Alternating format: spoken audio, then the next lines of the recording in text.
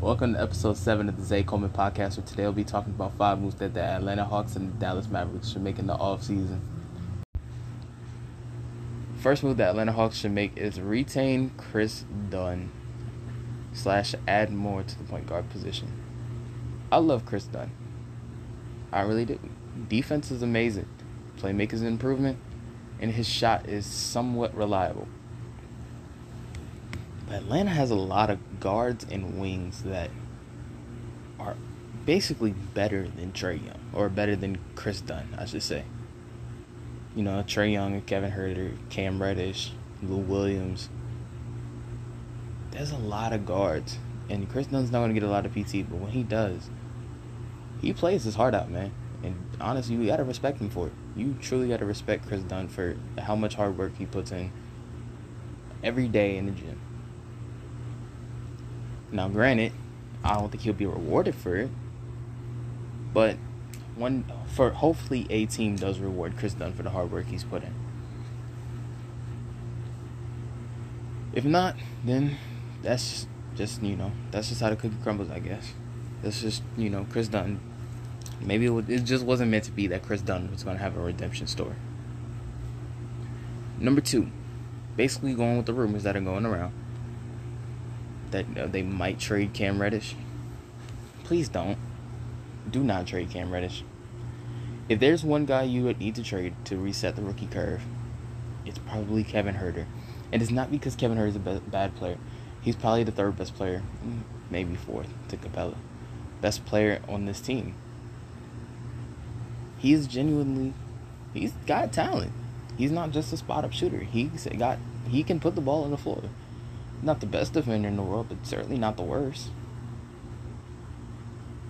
But it comes a time where, and it's kind of the situation with the Cavs right now, who they might still trade Colin Sexton.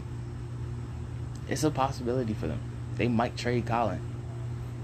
But let's, just pay him. But for the Hawks situation where they have so much young talent, that either A, doesn't get PT, or B, doesn't get enough PT, that I feel like Kevin Huerter is a guy that you can trade and has value. You can get stuff back for Kevin Huerter. You can, I doubt, maybe get a low 1st round pick, maybe high 2nd round pick, just straight up for Kevin Huerter. But don't trade Cam Reddish, man. This man is oozing potential. That first game when he came back against Milwaukee, now granted, Atlanta did get the brakes beat off him in that game, but this man has 17 points in 17 minutes coming off a stress fracture. That's impressive. That is all impressive, especially for a guy like Cam Reddish, who's always written off as, just the 3rd guy on that Duke team. He's slowly coming into his own, man. Granted, he's not going to be better than the Zion, or maybe he's not better than the RJ, but he's still got an amazing amount of talent, man. I really want to see him thrive somewhere, man. I really do. This man deserves it. He deserves to be in a top spot, the starting spot on a good team like the Hawks. Now, again, he's not going to average 25 with Trae Young being there and potentially John Collins coming back next year. But he's still going to be good for them. I would take that over, the streakiness of a Kevin Huerter.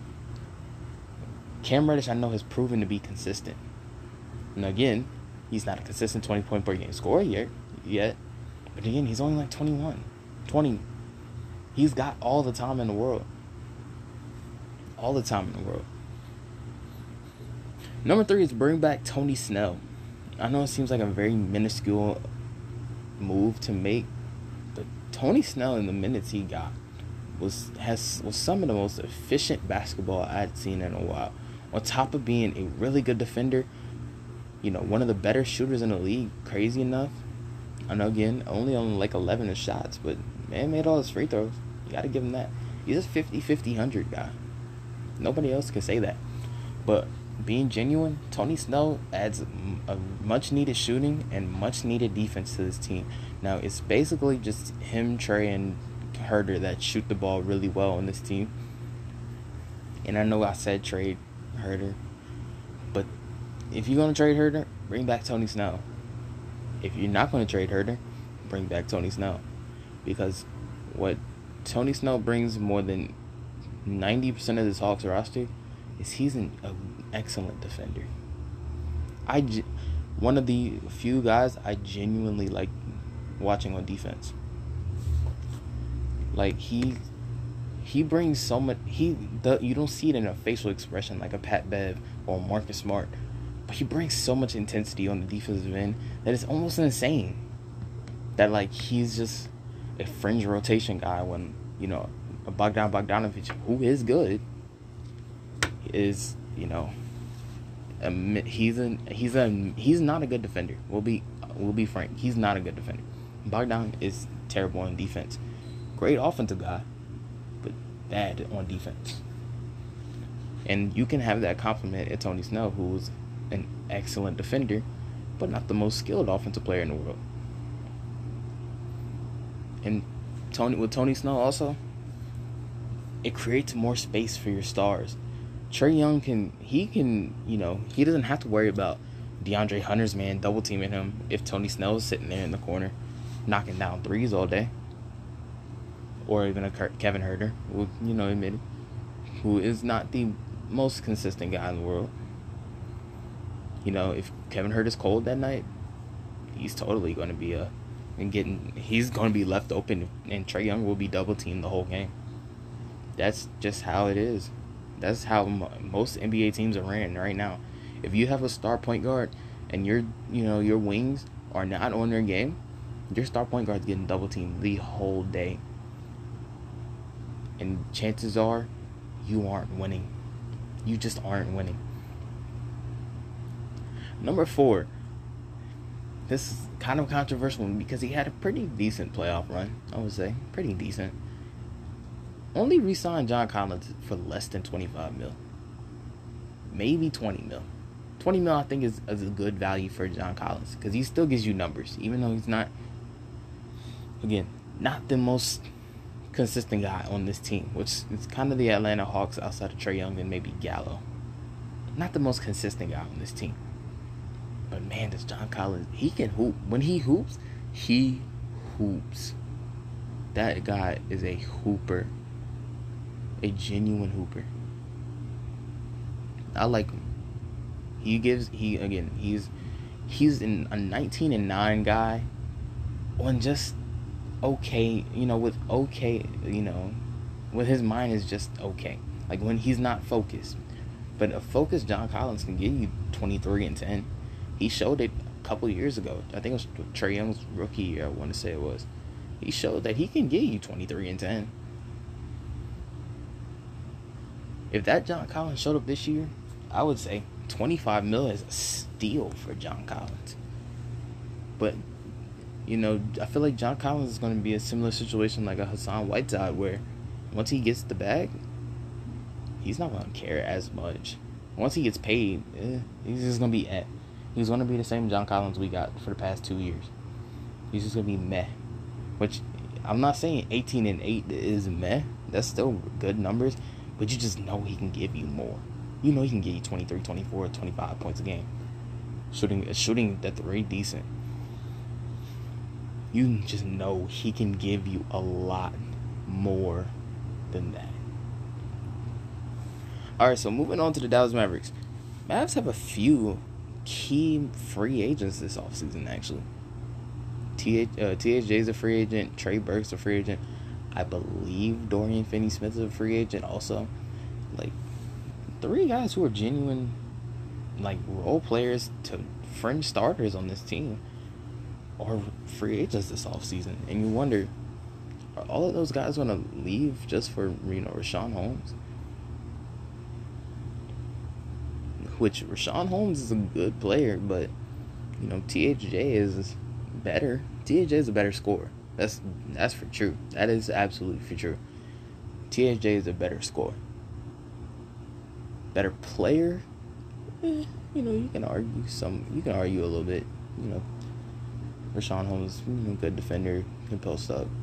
But, THJ can score. But yeah, bring him back. Don't give him the overpay that New York tried to. Don't give him the overpay. But, basically what he's been making is actually been pretty good for them. 17, 18 million. That's not terrible for a, fringe 20 point per game scorer. Especially coming off the bench. If he's starting, so be it. Whatever. But if he's coming off the bench giving you 20, that's a guy you should definitely try to re-sign. Number 2, bring back Trey Burke. Trey Burke, believe it or not, is a fantastic scorer. I wish he played more. Mini AI run in New York. Genuinely one of my favorite stuff from that season alone. Trey Burke being the closest thing we had to Allen Iverson, even doing the AI crossover, had the braids, the whole 9. I really wish that he had a better, got another run like that in New York. But, he didn't. Unfortunately, he didn't get to do that. But another guy I want to talk about, Jalen Brunson. He used those two more, Trey Burke and Jalen Brunson. I feel like Luka's the only guard, outside of THJ maybe, only guard that plays on this team. And if you're not going to use him, trade him. Jalen Brunson can probably put a 15 in game as a starter on any team right now. But he's got some of the most inconsistent playing time in the league. Is someone who has genuine talent. He's a genuine talented player. Lefty. He's, I wouldn't say unorthodox, but he's definitely different than what you see in most players. Just, if you're not going to use him, trade him.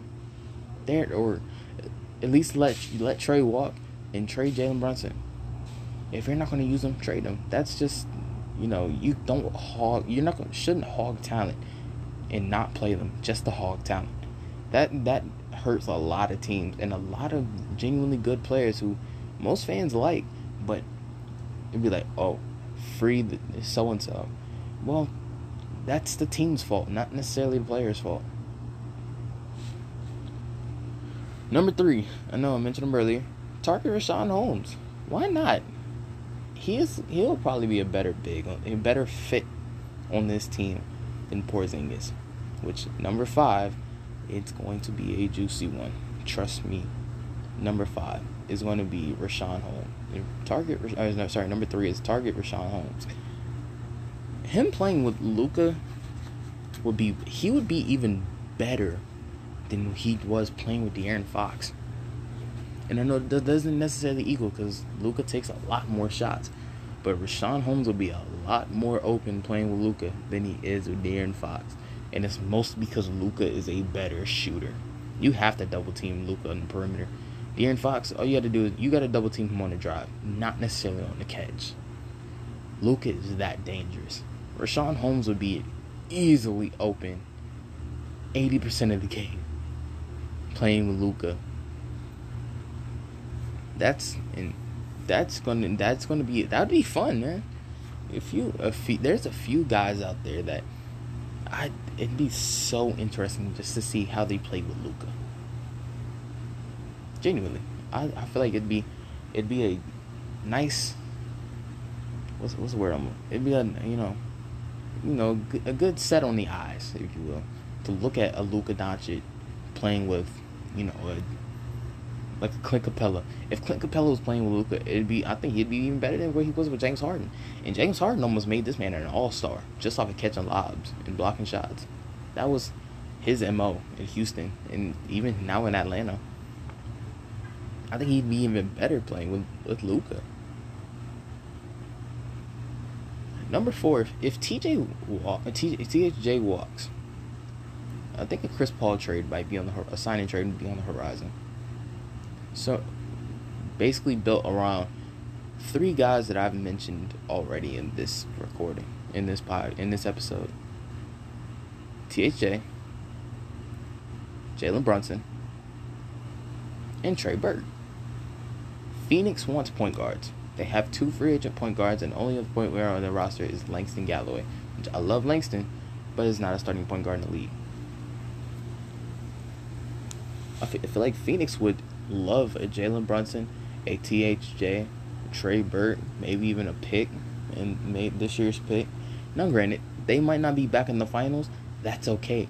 You still have two 25 and under guards, or two 25 and under centerpieces on this team, in Booker and Ayton, and even a Mikal Bridges and a Jay Crowder. That's still a good playoff team right there. That's a really good playoff team. Now, again, Chris Paul takes you into championship contender level.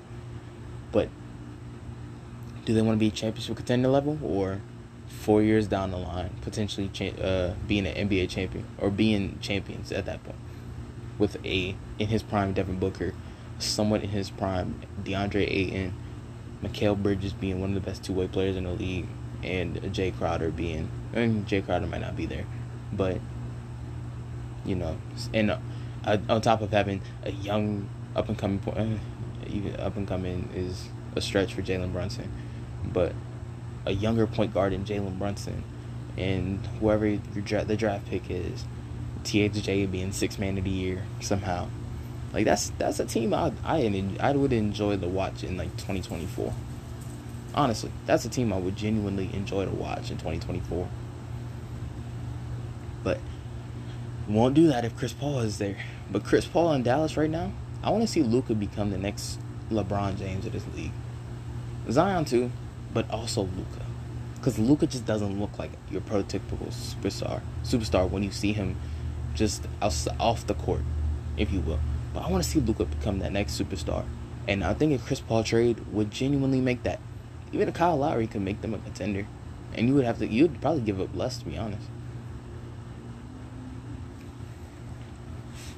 But CP, I would really like to see CP in Dallas. It's a random thing, but I'd like to see him in Dallas. Oh boy, number 5 is trade Kristaps Porzingis. When Kristaps Porzingis said that he is unhappy in his role as the second best player to arguably the next face of the league, you're unhappy with your role. What exactly is the role you would like to play? No team right now is looking for a bona fide superstar, except maybe the Pistons, who are in about 48 hours drafting Cade Cunningham. Another one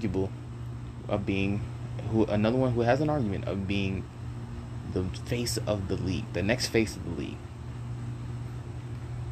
There's no way that Kristaps Porzingis, who, mind you, had that in New York, he wanted to be the best player on the team. He had that with the Knicks. But he left, or they traded him.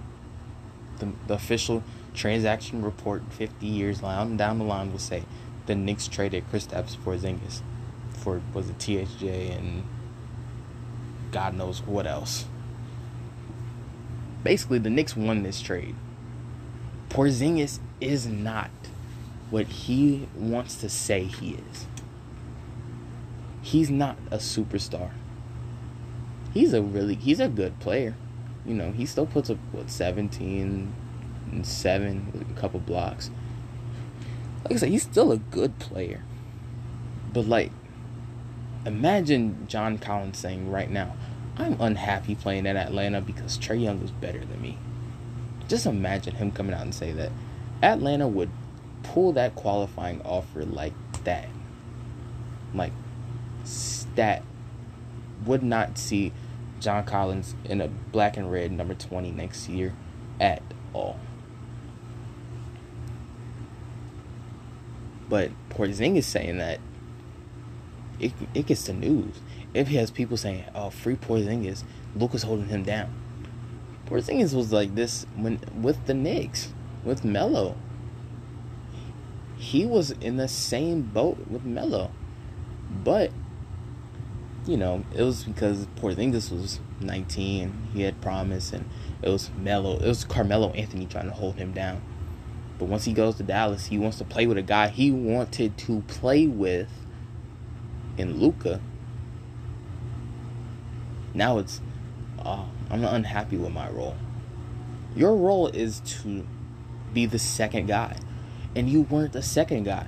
Heck, in some games, you weren't the third guy. Because there were genuine close games that Maxi Kleber closed at the center instead of Porzingis. Because Porzingis was bad. He was terrible.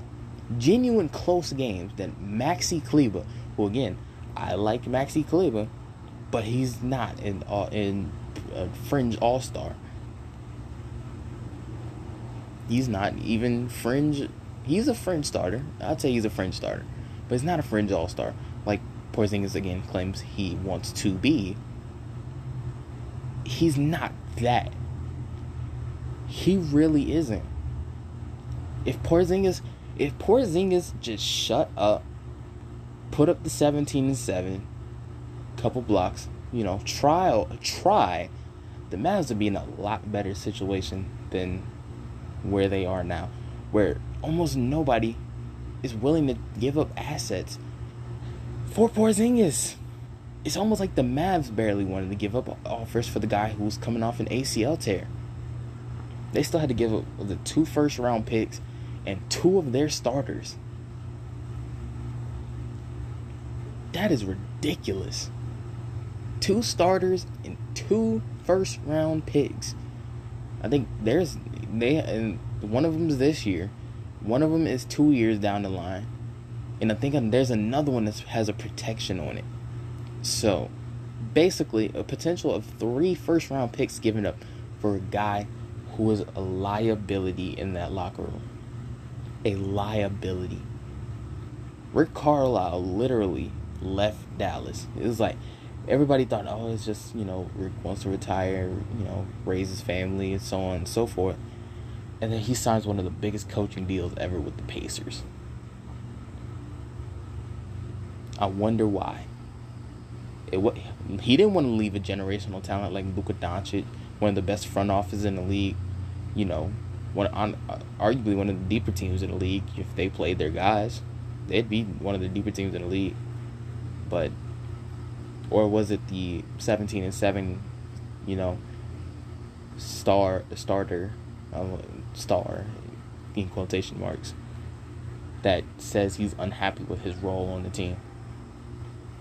I wonder which one it was. We'll finish off with that one. If you missed any of the previous 6 episodes, go check them out. Spotify, Google Podcasts, wherever you listen to your podcast. You love me, I love you. Let's love each other. Bye.